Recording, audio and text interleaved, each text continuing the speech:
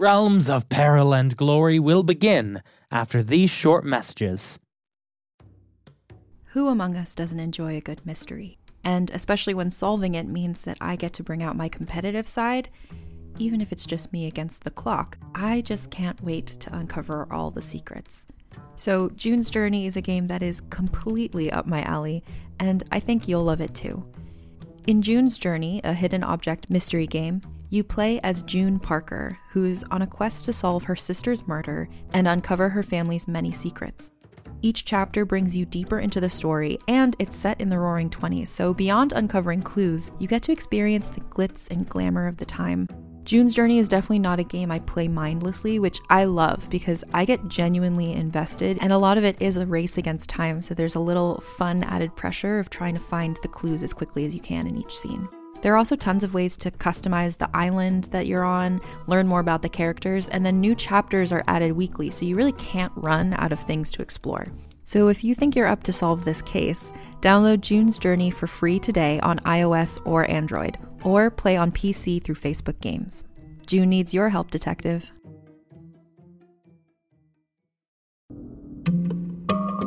Hey, it's Mae Whitman, and I play Frankie in the new Realm podcast, The Sisters. The Sisters is about a museum curator of medical oddities who investigates the origins of a mutated skeleton with 2 layers of bones. Soon, she uncovers an extraordinary mystery that connects her present with one family's tragic past in hauntingly dangerous ways. Listen to The Sisters wherever you get your podcasts.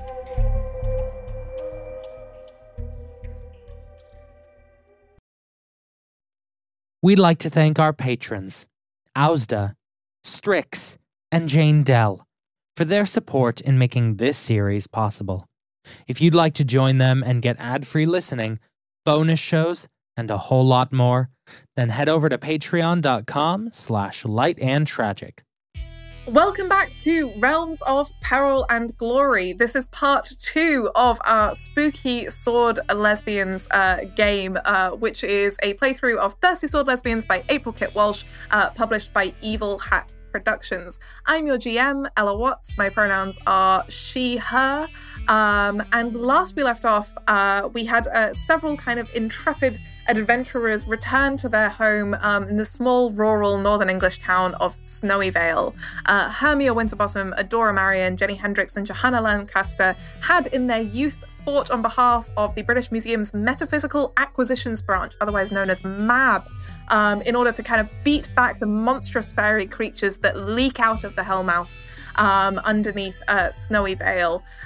In their adulthood, they had tried to leave all of that behind them and maybe hopefully get some therapy. However, unfortunately, they've been called back by the man who originally recruited them, Professor Rupert Crowley, who says that, the end is nigh, apocalypse is about to happen, the Hellmouth is about to fracture and unleash chaotic wild magic back on the world.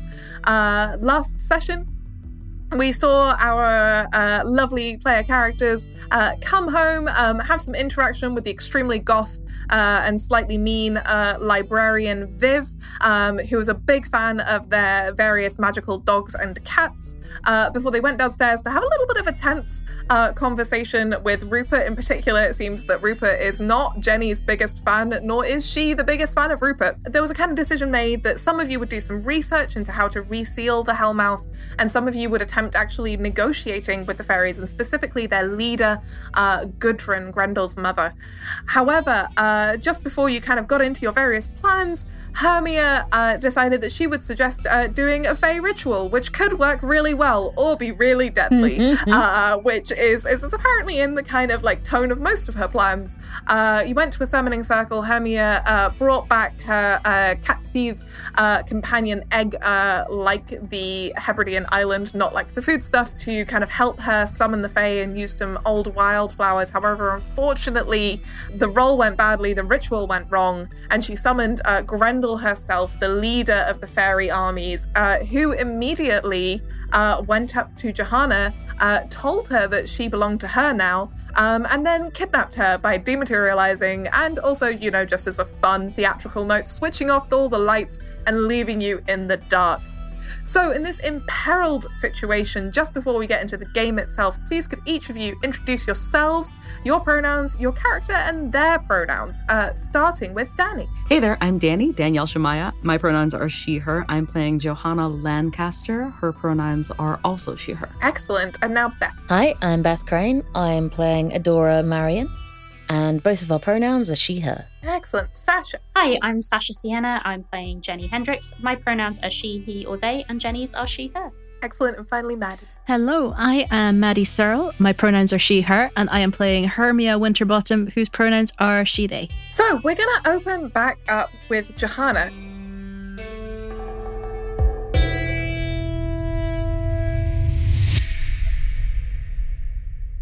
Johanna, what happened from your perspective was everything got very dark, and when before you were kind of brought back to Snowy Vale, you experienced this terrible kind of sensory deprivation, like this immense like darkness and lack of sound and smell and taste and touch, and you feel that again now, and you just feel this profound loneliness.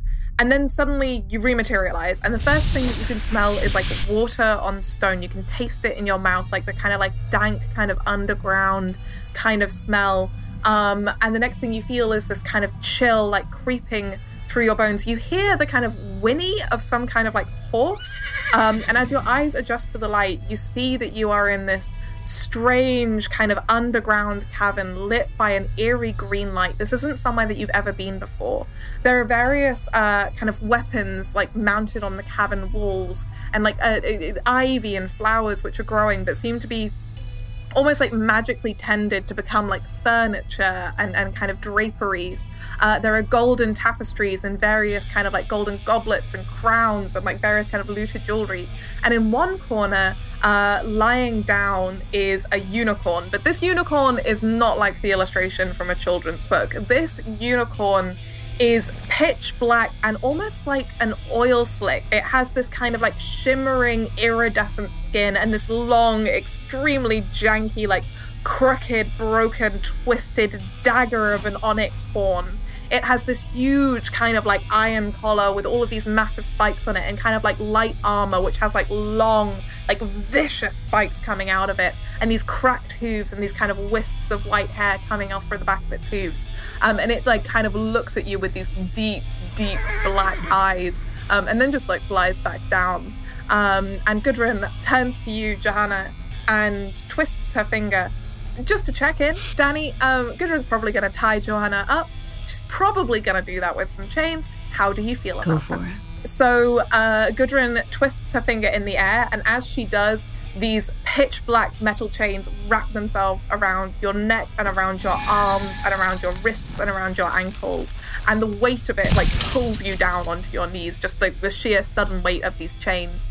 And she looks down at you and kind of lifts your chin with one finger, and smiles at you with those sharp teeth, and she says, "Now, you are going to sit there and be quiet, and I'm going to reclaim my dominion. Is that understood?"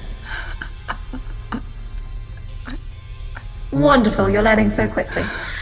Right, well, I suppose I have business to do, and I imagine that your friends might be a little frightened. Now, do you think that they'd be foolhardy enough to try and rescue you? Probably. And she kind of like laughs and turns around, and as she turns around, you see that this cave, this kind of watery green cave with these like trellises of flowers and gold and weapons and this unicorn in the corner, actually kind of ends on a ledge. And as she walks out to the ledge, her kind of like green and white dress transforms into like quite heavy plate armor. And she takes the Zweihander off her back and she stamps it into the stone. And in front of her, you suddenly hear this just wall of sound, of shrieks and howls and screams and chittering of an entire army of monsters and fey creatures. And she looks out at the hordes below her of thousands and thousands of monsters. And with her Zweihander in her hands, like kind of propped in front of her, she bellows out to them, My people, we have been robbed, we have been murdered, we have been kidnapped, we have been tortured. Tonight, at last, with the rising of the blood moon, we will see our revenge. I have the tribute I have the blood I need to at last destroy Dee's artificial spell that sealed us down here, and our revenge will be sweet, and it will be hot, and it will be bloody. Are you with me? And as her voice kind of rings out again, you hear that shrieking and screaming even louder. The unicorn gets to its feet and bays. Joanna, you can feel the stone around you shivering. Oh man, me, Danielle the player, if I didn't know any better, I would say this is not the worst thing that's ever happened to me, but Joanna's terrified. This is the worst case scenario. Oh my god. I think she spends a lot of time just sitting there, just sort of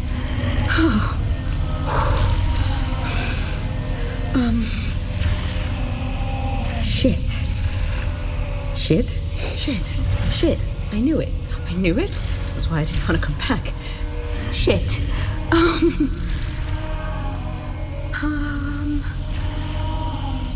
Elwyn? You say that, and there's kind of like a whisper of smoke, and Elwyn appears next to you.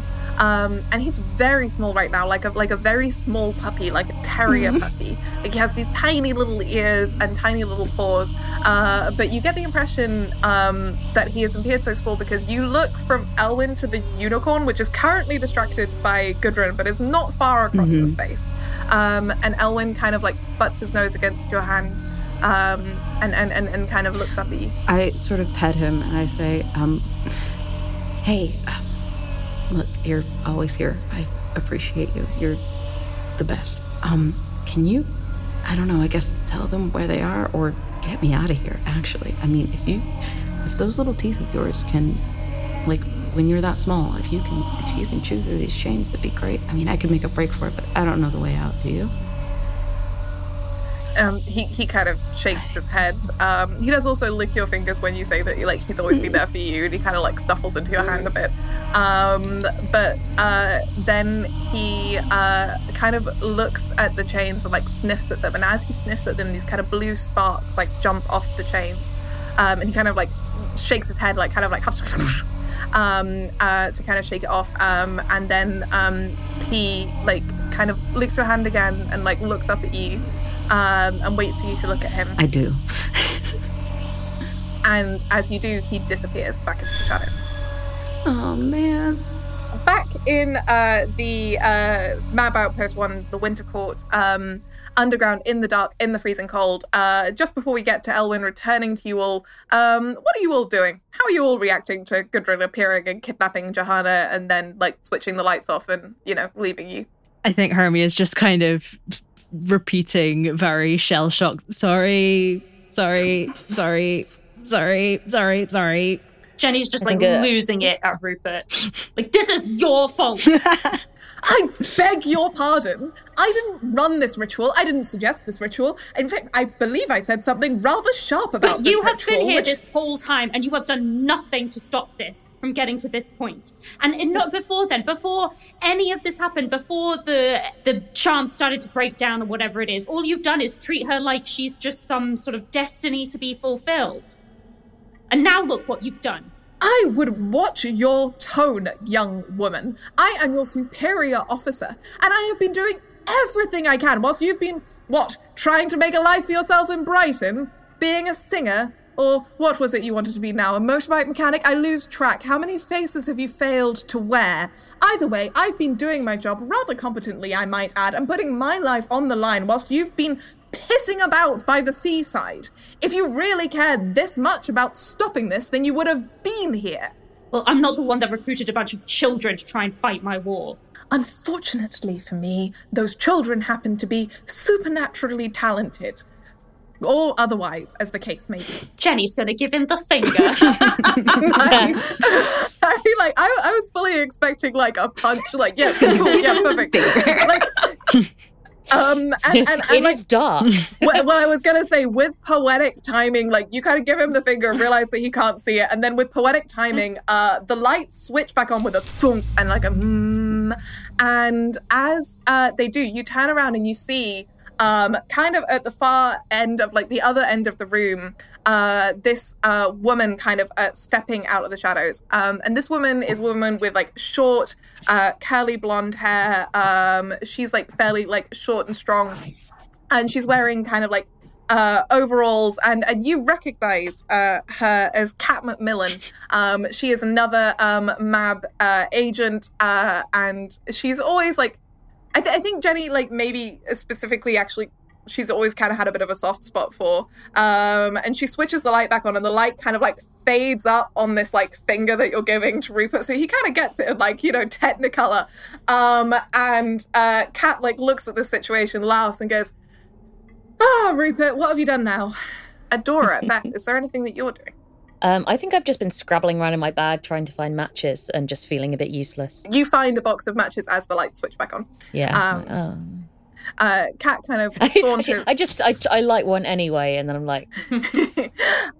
Kat saunters over to you all and kind of crosses her arms in front of her, grins at the summoning circle, the frost on the bookshelves, and then looks at Hermia. "You tried a summoning, it failed.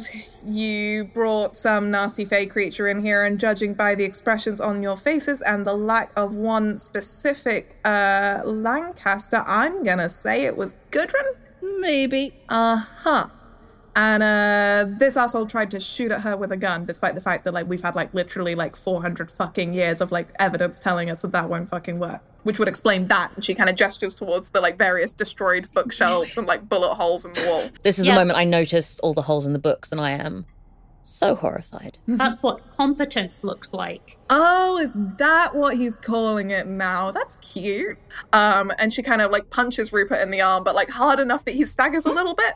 Right, so I assume that he's like updated you on the apocalypse, but in that sort of guilt-trippy, passive-aggressive, borderline gaslighty, emotionally abusive kind of way. How about we all go get some coffee? I mean, I could definitely go for coffee, but is this the time when Johanna's just literally disappeared? So I was thinking like takeaway, I'll drive the Jeep, you catch me up with things as we drive up Mount Tall. Sorry, should have clarified. Okay, That's on okay, no, that's cool. Yeah, that sounds really good. Because I am dying for a pumpkin spice latte. Okay, cool. And she just like fucking like just starts marching back towards the exit. I follow, but I kind of look reluctantly at Rupert because this is a bit like my parents fighting. Dory, you look back at Rupert, and he's kind of, in fact, you know what? This is the perfect time to figure out a person. Or maybe, you could do a Defy Disaster with Heart. It's up to you, if you want to get a bit of a read on Rupert in this situation. But you also don't have to. If you don't want to do a roll, if you don't want to figure him out. I think it makes sense, yeah. Okay, so figuring out a person is you roll 2d6 plus wit, which lets you ask 2 questions from a list if you succeed. That is a 11. Nice, okay, that is a total success. So you may ask 2 questions now or later. What are your feelings towards X? What do you hope to get from X? How could I get you to X? What do you love most? And how would you feel if I X? What are your feelings towards Johanna? Because you had that letter. So I'm going to say that this is maybe not a question that you ask out loud, but I think it's something that you read on his face, because Johanna's just got kidnapped, right? I think that he looks terrified. I think he looks really genuinely frightened in a way that you've never seen him be frightened before. And I think that you piece that together. I'm imagining that Adora is the kind of person who has like a photographic memory. So I think that she kind of pieces that together with the way that he was looking at Johanna earlier. And he was looking at Johanna with like fear and mistrust.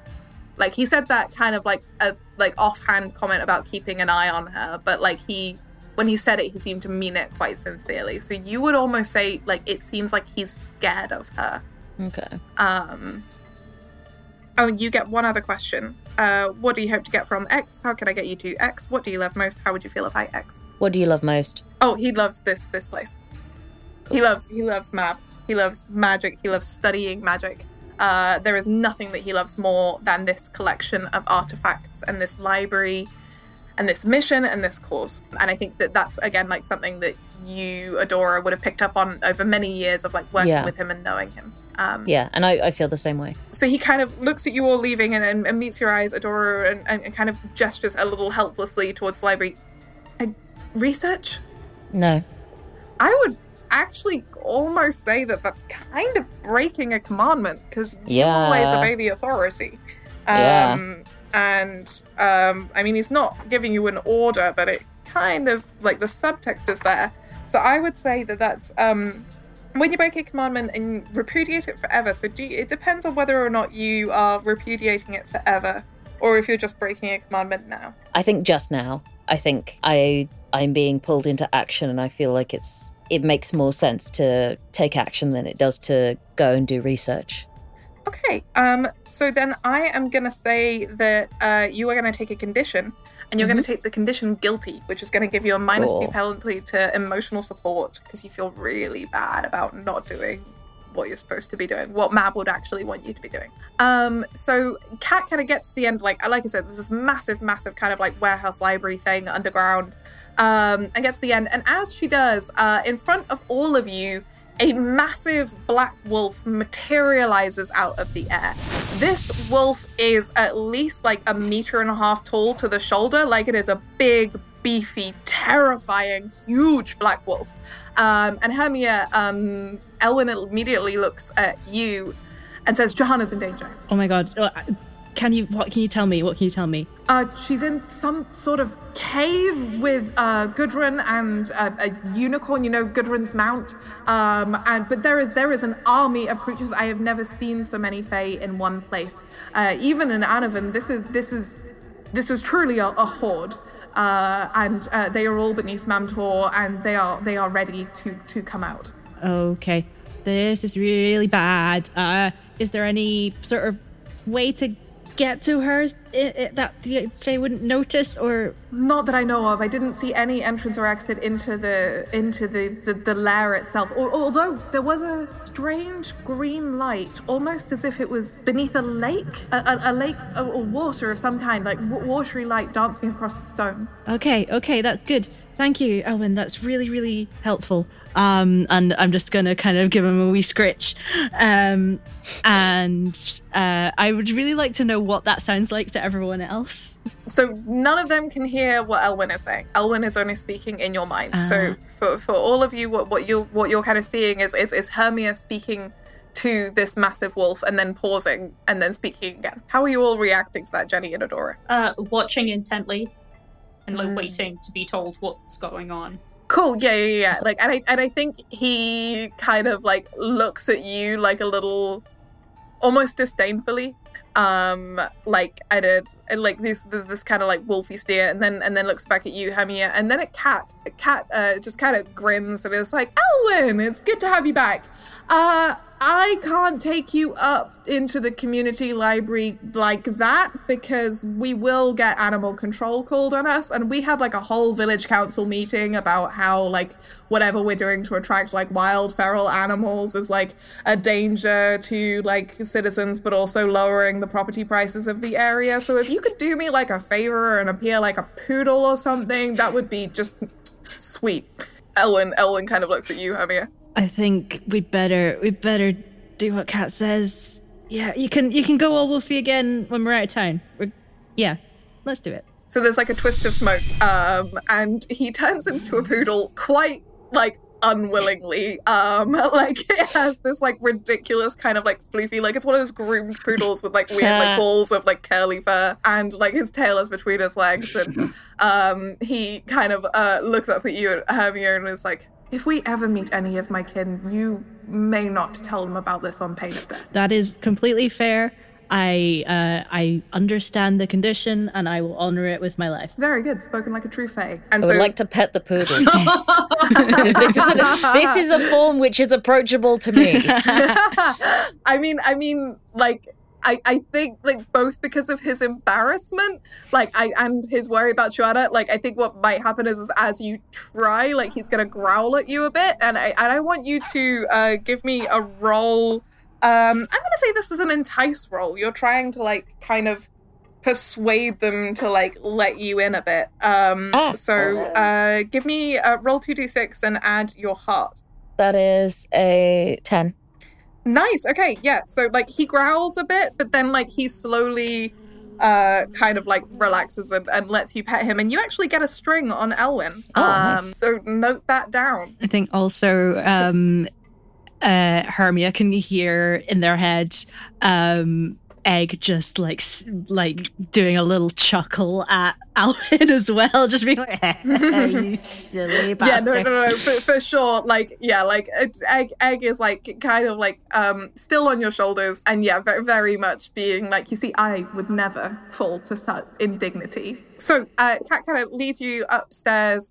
And you come back up through the community library, where like Viv is looking quite panicked, this kind of like very goth librarian with his big black curly hair, and she's actually like the library is closed earlier than it would be, and she's like, okay, so I definitely didn't lose track of your pets, because I swear to God I may or may not have been filming them for my TikTok account, but anyway, like I have actual photographic evidence of them disappearing in the middle of a... Oh, you found them. It's all good. They do that. They do that. Yeah. Don't worry about it. That's what cats do.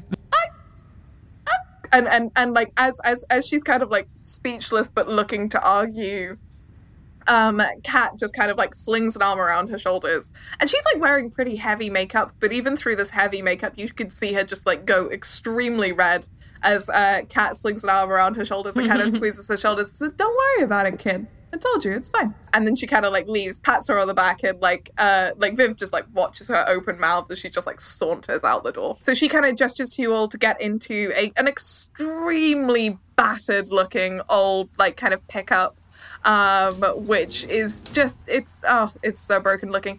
And it has, okay, so you know how you have those like wizards spray painted on the sides of vans? This is like that if that was lesbian and erotic to the point of being borderline pornographic, but not quite. Is this just like extremely detailed, extremely sexy, like lady wizard, in, you know, scantily clad, with, you know, various sort of nymphs and fairies. If you've ever seen that painting of Sappho and Friends, sort of that kind of like, kind of thing, going on. And Kat kind of gestures for you all to jump into the back of the kind of pickup, which you've done many times before. And she kind of gives you some big, like, kind of off-green, like, army blankets to put over you, because, again, this, like, chill is coming up. And actually, now that you're outside, you can hear the wind rustling in the leaves of the trees, and you can also see above you those stars, the stars that some of you had missed so much, kind of glittering and filling the sky and getting brighter and brighter. And the more you look, the more stars you see. And there's also a very full moon. However, that moon is flushed a kind of deep red for some reason. As Kat gets into the driver's seat, she kind of glances up at the moon and goes, that's ominous. Shall we go? Yeah. I think I'm in the middle because I'm tiny and narrow and also quite embarrassed to be seen in a truck with sexy ladies on. Because just generally quite repressed. So just like, Oh, who sits closest to Kat?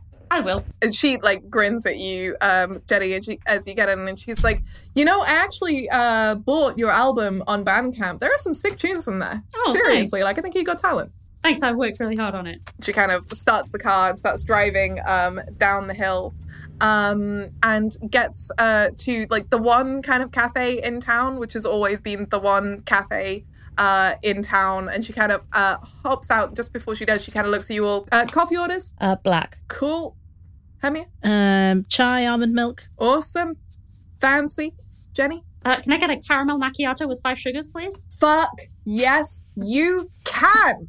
Yes. Speaking my language. Excellent. Okay. She kind of jumps out the truck. And whilst you guys are kind of by yourself in the back of this truck, is there anything that you want to do or say to each other? I think Hermie is just going to look really awkward and just be like, this is my fault. I'm sorry. I did not mean it for it to go this way. I'm a bit rusty. It's not your fault. We were given nothing to do. You had to do something. Thanks. Yeah. Hopefully I'll come up with something a bit better next time. Yeah. As you all kind of say this, Kat comes back out of the shop, and actually as she leaves, they swing the sign across to close. And with her is another person. This is a curvy brunette woman with brown eyes, wearing a leather jacket and quite a low-cut top and skinny jeans and big boots. And this is Hope Beltane. And she kind of like puts one hand like on the truck, jumps in, holding like a coffee cup in the other hand, and looks at you all, goes, "Sup, losers?" Hi, Hope. Oh, sorry. And Jenny. How have you been? Hermia is doing the very much trying to be cool and nonchalant, but absolutely failing. Just like, yeah, good, thanks, Hope. How are you doing? You keep working on that, Hermia. I really believe one day it's going to be convincing. Thanks. I heard the world is ending. Adora, does that mean that we've got the stick out of your ass, or is it still sort of, a couple inches in? I have a very important job. You do. You know what? You do. And you're intelligent and, fight the patriarchy, right? At some point in, lower management, you're definitely doing something for the gender war. Probably. What are you even doing? Why are you here?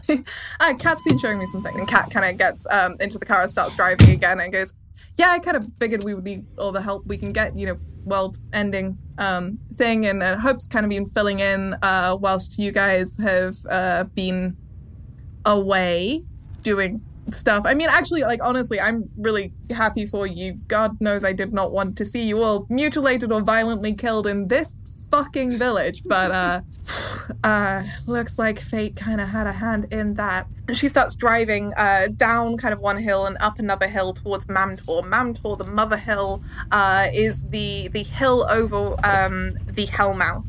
And as she drives up towards it, there's that massive red moon on the horizon. And I want all three of you, Hermia, Adora, Jenny, to roll me a Defy Disaster roll, please, and add your wit. Got an 11. I got a 4. I got 13. Nice. Okay, cool. Nice. So I think that the way that rolls out is probably that, Hermia, you, Kat actually, I think probably what might have happened is that Egg, when Hope got into the van with you, the pickup with you,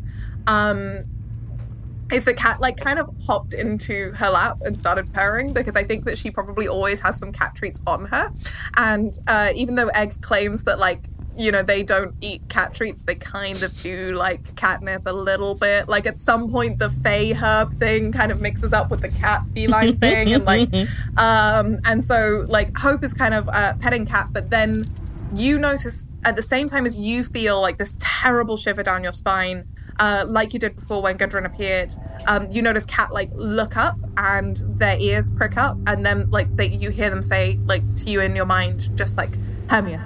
And as you say that, Jenny, you notice on the horizon this lolloping strange beast. It's like an elephant, but also not. It has these massive 4 legs, but then this long kind of winding head, almost like a snake head. And it seems to be moving very, very fast, deer fast, across the fields towards you. There's a thing! There's a thing on the road! Kat kind of goes, well, okay. And immediately it just brakes hard and kind of skids to a stop at the same moment that a questing beast, an enormous creature with a snake for a head and kind of the forebody of a leopard and the hind body of a lion, and these deer-like hooves, appears in front of you the size of an element and opens its mouth and hisses with these fangs that are each a foot long in front of your car.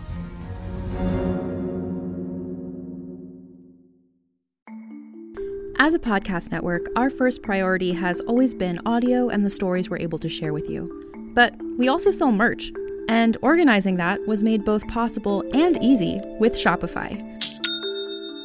Shopify is the global commerce platform that helps you sell and grow at every stage of your business, from the launch your online shop stage all the way to the did we just hit 1 million orders stage. Whether you're selling scented soap or offering outdoor outfits, Shopify helps you sell everywhere. They have an all-in-one e-commerce platform and in-person POS system, so wherever and whatever you're selling, Shopify's got you covered. With the internet's best converting checkout, 36% better on average compared to other leading commerce platforms, Shopify helps you turn browsers into buyers. Shopify has allowed us to share something tangible with the podcast community we've built here, selling our beanies, sweatshirts, and mugs to fans of our shows without taking up too much time from all the other work we do to bring you even more great content. And it's not just us. Shopify powers 10% of all e-commerce in the US.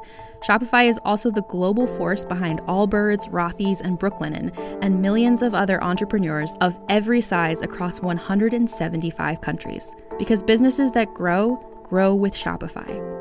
Sign up for a $1 per month trial period at shopify.com/realm, all lowercase. Go to shopify.com/REALM now to grow your business, no matter what stage you're in. Shopify.com/realm.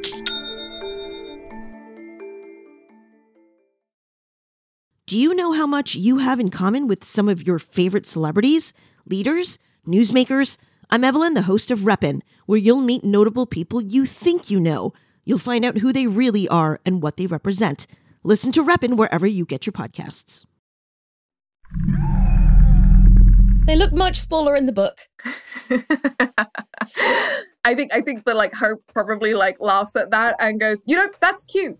I see why we keep you around. And then she jumps out of the car and she gets out of the kind of back of her belt, where it was just above her jeans, 2 short swords. And she just like starts like striding towards this creature with these 2 short swords. Hermia may or may not be looking at Hope's butt as she does that. It's a good butt. It is a good butt. Like, it's full, it's curvy, it's a good butt. I'm fishing around my handbag to try and find Julius, who is hiding because he is cowardly.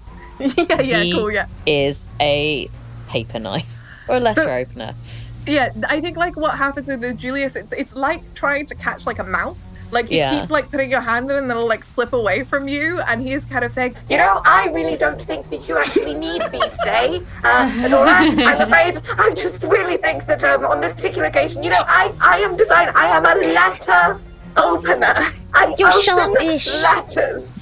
I don't. Do you understand what a letter open? I understand that these days people don't write letters to each other anymore, but like I really must emphasize, I am best used for slicing paper. I get it. You need retraining. Come on. I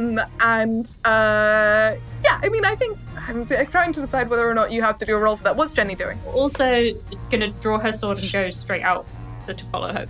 But yes, okay. So I'm gonna say, Jenny, I want you to roll me a fight move, please. So roll 2d6 plus your daring, if you want to fight this creature. Okay, that's only a 9. That is still a mixed success. So you do succeed.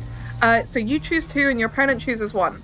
Flirt with or provoke your opponent and gain a string on them. Through violence or cutting words, inflict a condition. Create an opportunity for an ally through prowess or distraction, or take an object from your opponent or seize a superior position. So you get 2 and they get 1. First of all, I would like to create the opportunity for my opponent. For my ally. So, like, create an opportunity for Hope. I would like to provoke the thing by, like, jabbing at it with my sword.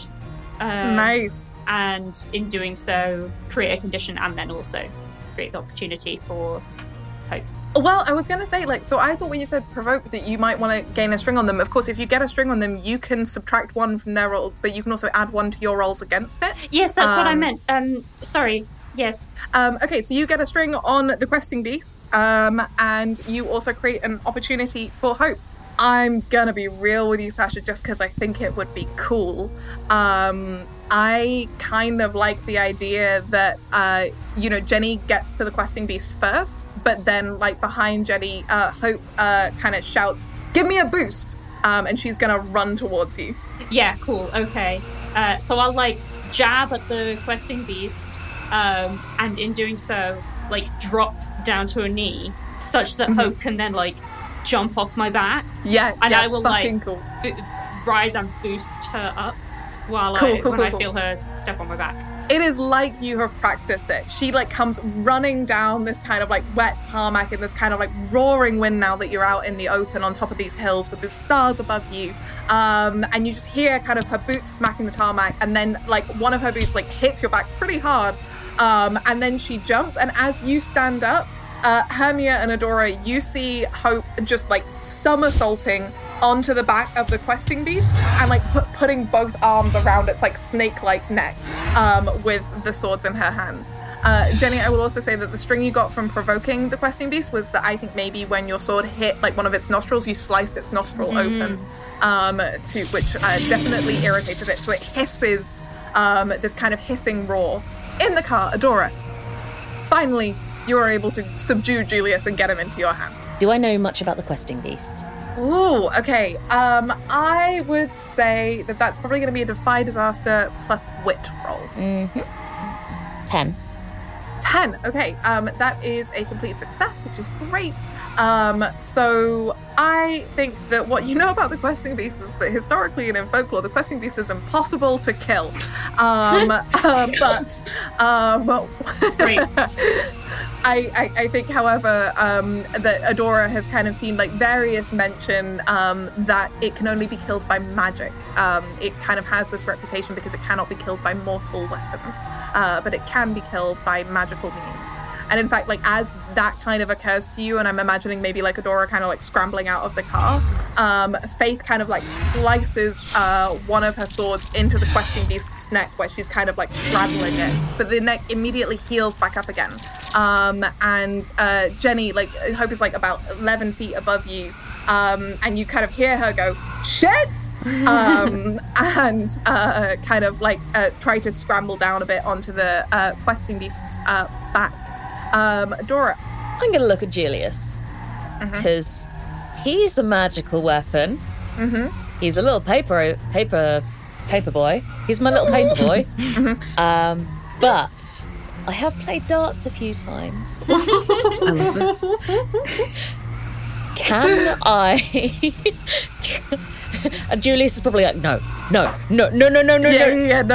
He's like, Again, I would like to remind you, I belong to a brownie. I don't know if you know anything about brownies, but they're really not the combative sort. I would like to raise Julius behind my head and dart him. That is a fight roll.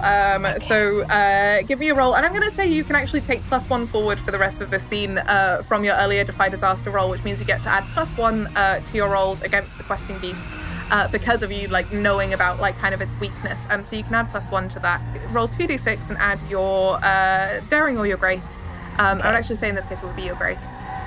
Okay, so that is 10. Oh, 11. Nice, amazing, cool. So you completely succeed. So describe to me where you wanted this dart to land. Julius also, as you throw him, is just screaming, I will never forgive you! So I fling it and he like spins end on end. And I'm aiming for the questing beast's eye. Yeah, and it lands straight in that eye.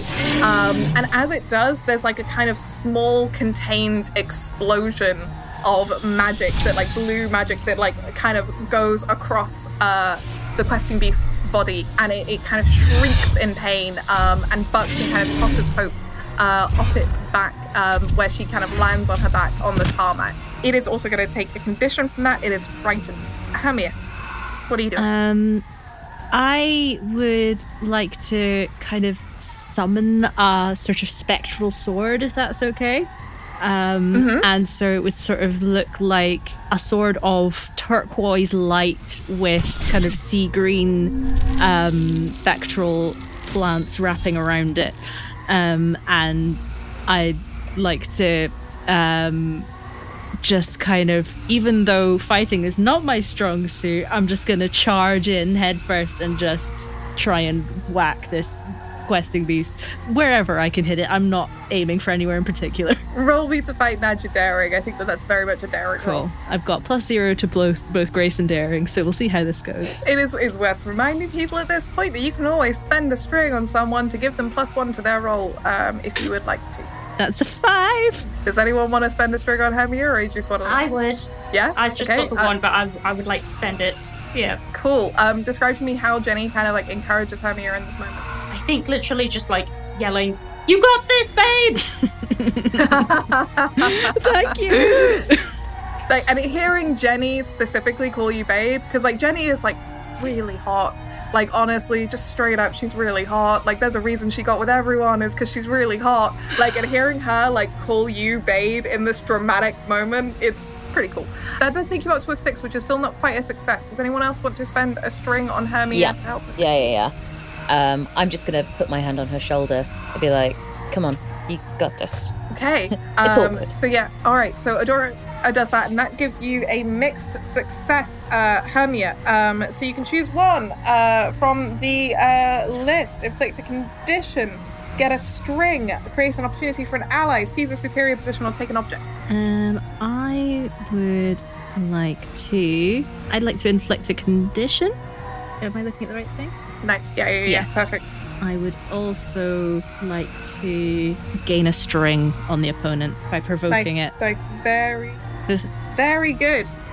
So describe to me, like you said you were kind of like aiming wherever. Describe to me what you do. I think that by sheer luck and the encouragement of her allies, she sort of gets the sort of tender part behind the questing beast's knee. And I think she kind of yells out, "I'm terrible at fighting and I got a hit on you. How does that make you feel?" Amazing. I actually think with that, like, it kind of recoils and shrieks again and kind of like stamps backwards. And it looks at the three of you. It looks at you, Hermia, with your kind of like glowing sword. It looks like, I mean, it kind of looks with one eye. It's got Julius still sticking out of it. Julius, also Adora, you can hear saying, "This is very unhygienic. I expect a thorough cleaning after this." I'm sorry, I do have baby wipes. But it kind of like hisses again, and suddenly you hear the sound of like a twang of a bow going off. And you see like just off the roads, there's a kind of woods.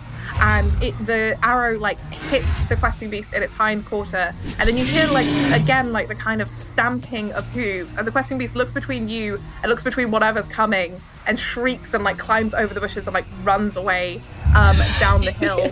And yeah, with Julius screaming on it as he goes. Yeah, Julius, you will Julius. Julius is like, "Adora, you're the best owner I've ever had. I'll rescue you. It's okay. Just try and give him tetanus. Fairy tetanus." And there's a kind of like sudden like rush of hooves, and a centaur lands in front of you. It has a golden kind of coat, and it's also like a very buff dude wearing a kind of like shirt, like an office shirt, with these kind of like glasses, and like kind of blonde curly hair, with an arrow, like a bow and a quiver over his back, and he kind of looks at you all and goes, "Oh, hello. Assuming that this was probably bad, right? Bad situation. Did the right thing, right?" Yes. Yeah. Cool. Don't know if you know, but the world is ending, so I reckon, like, maybe we should be doing something about that. Can you shoot the questing beast again? Because he's got my sword, and he's not going to forgive me if I don't, like... He's stuck in his eye. I mean, I can give you a sword. Like, I can't see... I can't see a sword on that thing. It's a very small sword. Oh, you mean like the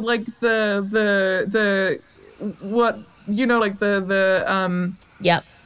You know, like you don't need to say it. It's fine. No, you know, like it's on the tip of my tongue. As he's like trying to figure out what this word is, the questing beast is getting further and further away. Just shoot him. Shoot it, for God's sake. My friend is stuck in its eye. Roll me a defy disaster and add your heart.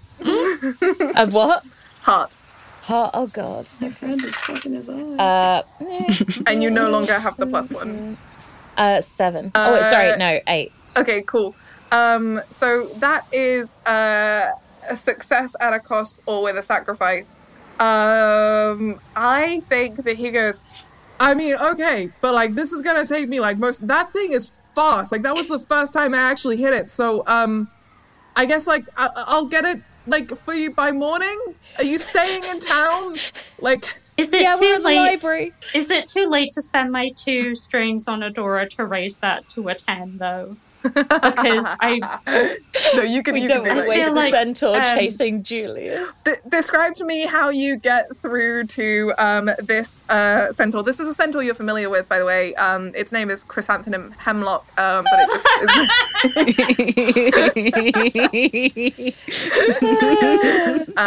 but he goes by Chris. Oh, thank you. Chris, that is a person in that thing's eye. You're just gonna leave it out? You say... Again, I thought it was like a butter knife. Okay, sure. And he kind of like whips the bow off his back, like shoots the arrow, and just you hear the questing beast like snarl again as the butter knife just goes flying through the air and just lands in the middle of a field. And the questing beast keeps running, and Julius, from like very far away now, is like, this is even more unhygienic. I'm gonna flash back up to Johanna. In the cave. Johanna, it's been like actually fairly dull, apart from like, you know, Gudrun making warmongering speeches, but she suddenly turns to you and just picks you up and slings you over her back without any effort at all. Can you... Hey!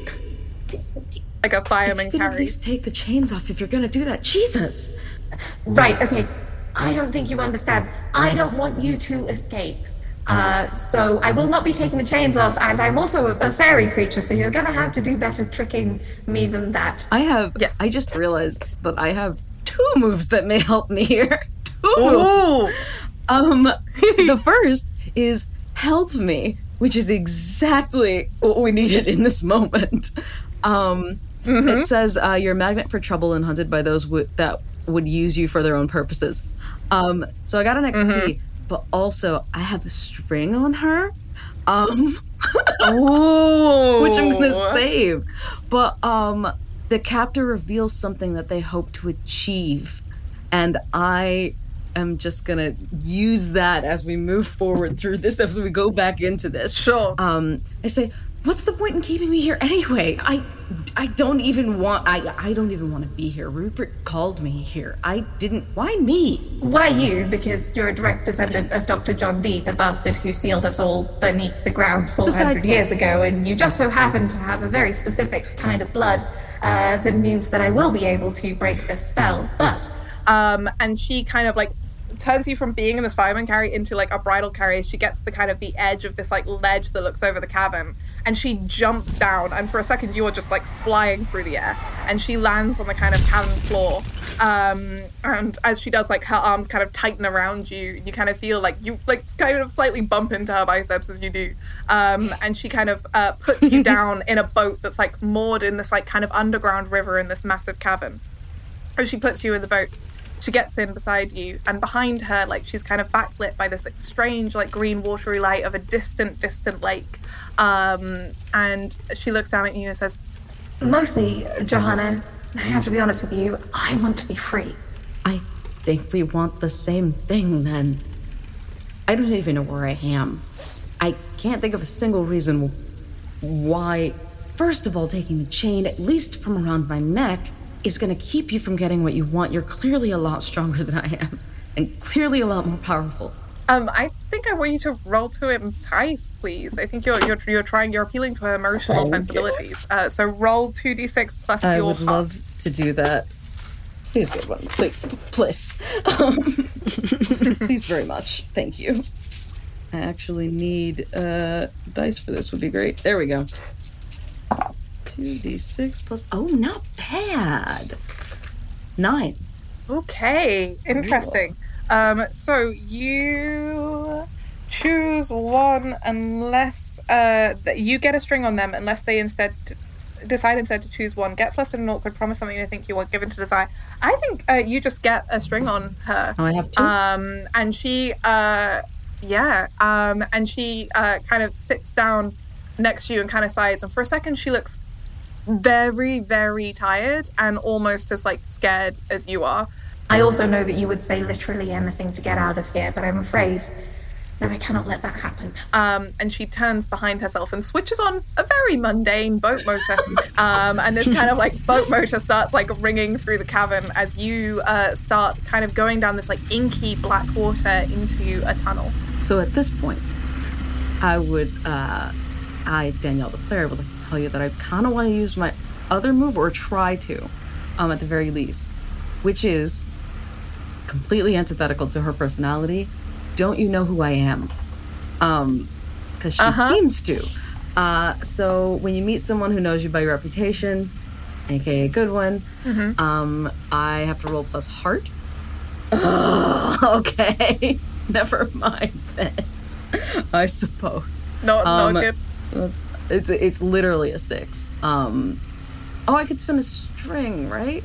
You could spend a string to add +1 to your roll against them, to upgrade it to I a have mixed success. 2, so I will upgrade it to a mixed success and have 7. I'm just gonna take one of those. Nice.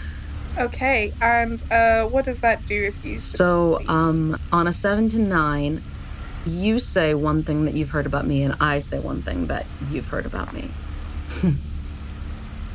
Listen, it's been a very long time since I've thought about any of this, bloodline prophecy stuff. How can you even really be sure you have the right person? It's a pretty big family, pretty spread out over the world. For all you know, I'm just some adopted cousin. I know who you are, Johanna, because this spell doesn't just need your blood, it needs mine. And that means that every part of me can feel you wherever you are. I know exactly who you are. And I always have. Sorry to interrupt, but that is extremely gay. I am struggle busing so hard like right now. This is the big but what if? Yeah, so and as she says that, and she kind of like looks at you in the dark, and she's got these like brown beautiful eyes that kind of glitter in the low light, and as she does, you kind of come up on this big circular, strange, like almost bioluminescent like wall in the tunnel, and it's like blue light, and there are loads of engraved kind of symbols all across the cavern wall, and she looks at you, she kind of like soils you up to the very edge of the wall, and she grabs one of your hands, and as she does, the chains around one of your arms melts away, and she brings out a kind of ceremonial dagger, and she says, "This ends tonight."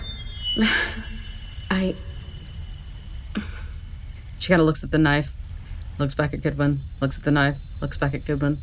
Listen, my first inclination is just to say, you do not have to kill me. You could have just asked, and maybe we could have avoided all this, but being where we are right now, I guess I just have to wonder what's going to happen to everyone else. Our revenge will be sweet, and it will be hot, and it will be bloody. Your people have killed thousands of mine. It sounds like your people have killed thousands of mine as well, just in the past couple of months, so aren't we about even at this point? Is there a way that you can be free that doesn't involve murdering everyone? That really depends. Is there a military branch of your government dedicated to hunting and killing us and putting us in museums? Will we be free or safe? Will I be able to know that children and innocent people who are not warriors will not be found in their homes and dragged out of them and decapitated and experimented on? I'm going to be honest with you, especially when you put it like that. I completely agree with you. That's fucked up. I feel like maybe there doesn't have to be. It doesn't have to be this like one or the other kind of thing. I don't think we have to be at war anymore. I think the wrong people were just in charge this whole time. And she sort of thinks to herself, like, I guess I'm fucking negotiating now. Like, I agree with you. Listen, there are humans who do this to other humans as well. That doesn't mean we're all like that. Roll me Defy Disaster and add your heart. It's an 8. Oh, I have 2 strings on Johanna. I would like to spend them, please. Okay. Just getting rid of all my strings right I'm now. channeling my inner Han Solo. Cool. Am I allowed to do that even when she's far away? For sure. Thank you.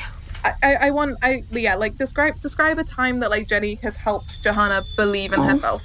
If it's okay with you, Danny, I think Johanna probably always assumed that Jenny didn't really believe in all the like chosen one stuff, and then it was just like sometime like casually at breakfast after they'd been dating like a while, Johanna was kind of like feeling a little bit overwhelmed with everything, and then Jenny just casually was like, but obviously you're going to be able to do it because of the whole destiny thing. Surprisingly tender. Which I think is a pretty good descriptor for like the good times between them, was probably like, surprisingly tender. Yeah, for sure. Okay, so Johanna, you say this, and Gudrun looks at you, and she looks at the seal, and she says, This has to be done. and she raises the dagger high and brings it down.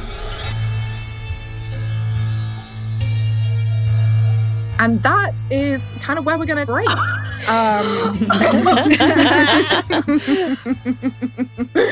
Thank you very much for listening to Realms of Peril and Glory. I hope you enjoyed this episode. I'm Ella Watts. I have been your GM today. If you would like to find me on social media, you can do so at GEJWatts on Twitter and Instagram. Other stuff that I've made that you can check out right now includes Doctor Who Redacted, which is a queer feminist sci-fi audio drama for Doctor Who and BBC Sounds. If you like my approach to tabletop gaming, then you might want to check out my queer, hopeful game Upriver Downriver about sailing a boat on a magical river and rebuilding peace in the ruins of war. That book will be available to pre-order in August if you sign up to the MacGuffin & Company newsletter, or you check out our page on Kickstarter. You'll be able to get updates about when you can get that, and you can download the Quick Start Guide for free. Finally, if you would like to check out even more of my work because you just think I'm that great, then you can find my work as a director at Zombies Run, which is a kind of hybrid fitness gaming app where when you go for your run, you're being chased by zombies, and maybe also there are characters and they have feelings, and maybe some of those characters are queer. Basically, my brand is like gay genre fiction in audio. If you like that, you might like what I do. And thanks so much for listening. Everyone else, I would like you to tell me your name, your handles, and kind of like anything that you want to plug, starting with Maddie. I am Maddie Searle. You can find me on Twitter and Instagram at Maddie_abstract, where you can find links to all the various things that I do.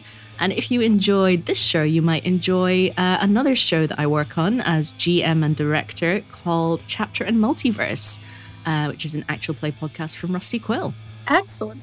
Okay, Beth. You can hear me on We Fix Space Junk. I am also on Podchaser in various things. Or you can find my Instagram, which sometimes has pictures I draw, at Beth K. Crane. Cool. Sasha? I'm Sasha Sienna. You can find me on Twitter at Sienna Sasha, or you can also check out my role-playing game company, MacGuffin & Co., on Twitter at MacGuffin & Co., or at www.macguffinandcompany.com. Awesome. And Danny? I'm Danny. You can find me at DTCamJansen on Twitter and on Instagram, I think on various social medias. You can find most of my work over at the Whisperforge, but the thing I'm going to plug is the Disney podcast that I do with Julia Schaffini and Lily Parra called Main Street Incorporated. Don't forget that you can always support Realms of Peril and Glory and many other wonderful shows by signing up to the Light and Tragic Patreon. For just a couple of pounds or dollars a month, you can get all sorts of amazing behind-the-scenes content. You get bonus episodes. We've got various bonus episodes of different games that I've played in, and I know that they were all pretty great, so I really recommend it. Plus, you help independent queer creators do their thing. And if you're listening to a Spooky Sword Lesbians one-shot, then that might be the kind of thing you want to do. So support queer creators and sign up to the Patreon. It's on patreon.com/lightandtragic. And you can also follow us on social media if you want to see some kind of cute graphics of our various characters and various memes and GIFs about D&D playing, TTRPG playing in general. Then you can follow at RealmsPod on Twitter and on Instagram, and just generally everywhere that social media is found and tolerated. So I do recommend that you give us a follow. Okay, until next time, be gay, do crimes. Thank you very much for listening.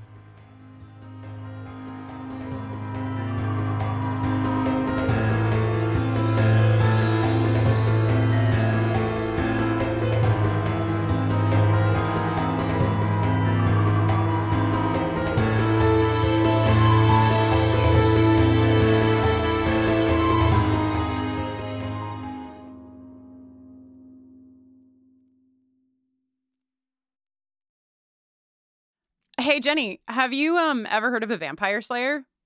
Do you mean the one girl in all the world with the strength and skill to fight the vampires, demons, and forces of darkness? I do. Oh, yeah, I've heard of her. Cool. My name is Jenny Owen Youngs. And I'm Kristen Russo. And together we spent 6 years watching every episode of Buffy the Vampire Slayer one at a time, podcasting about each and every one.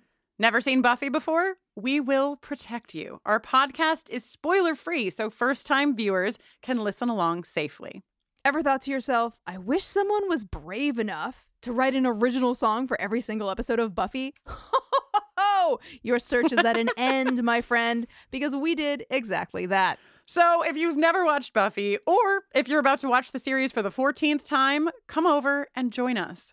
Our podcast is called Buffering the Vampire Slayer, and you can learn more about it at bufferingcast.com. Listen wherever you get your podcasts.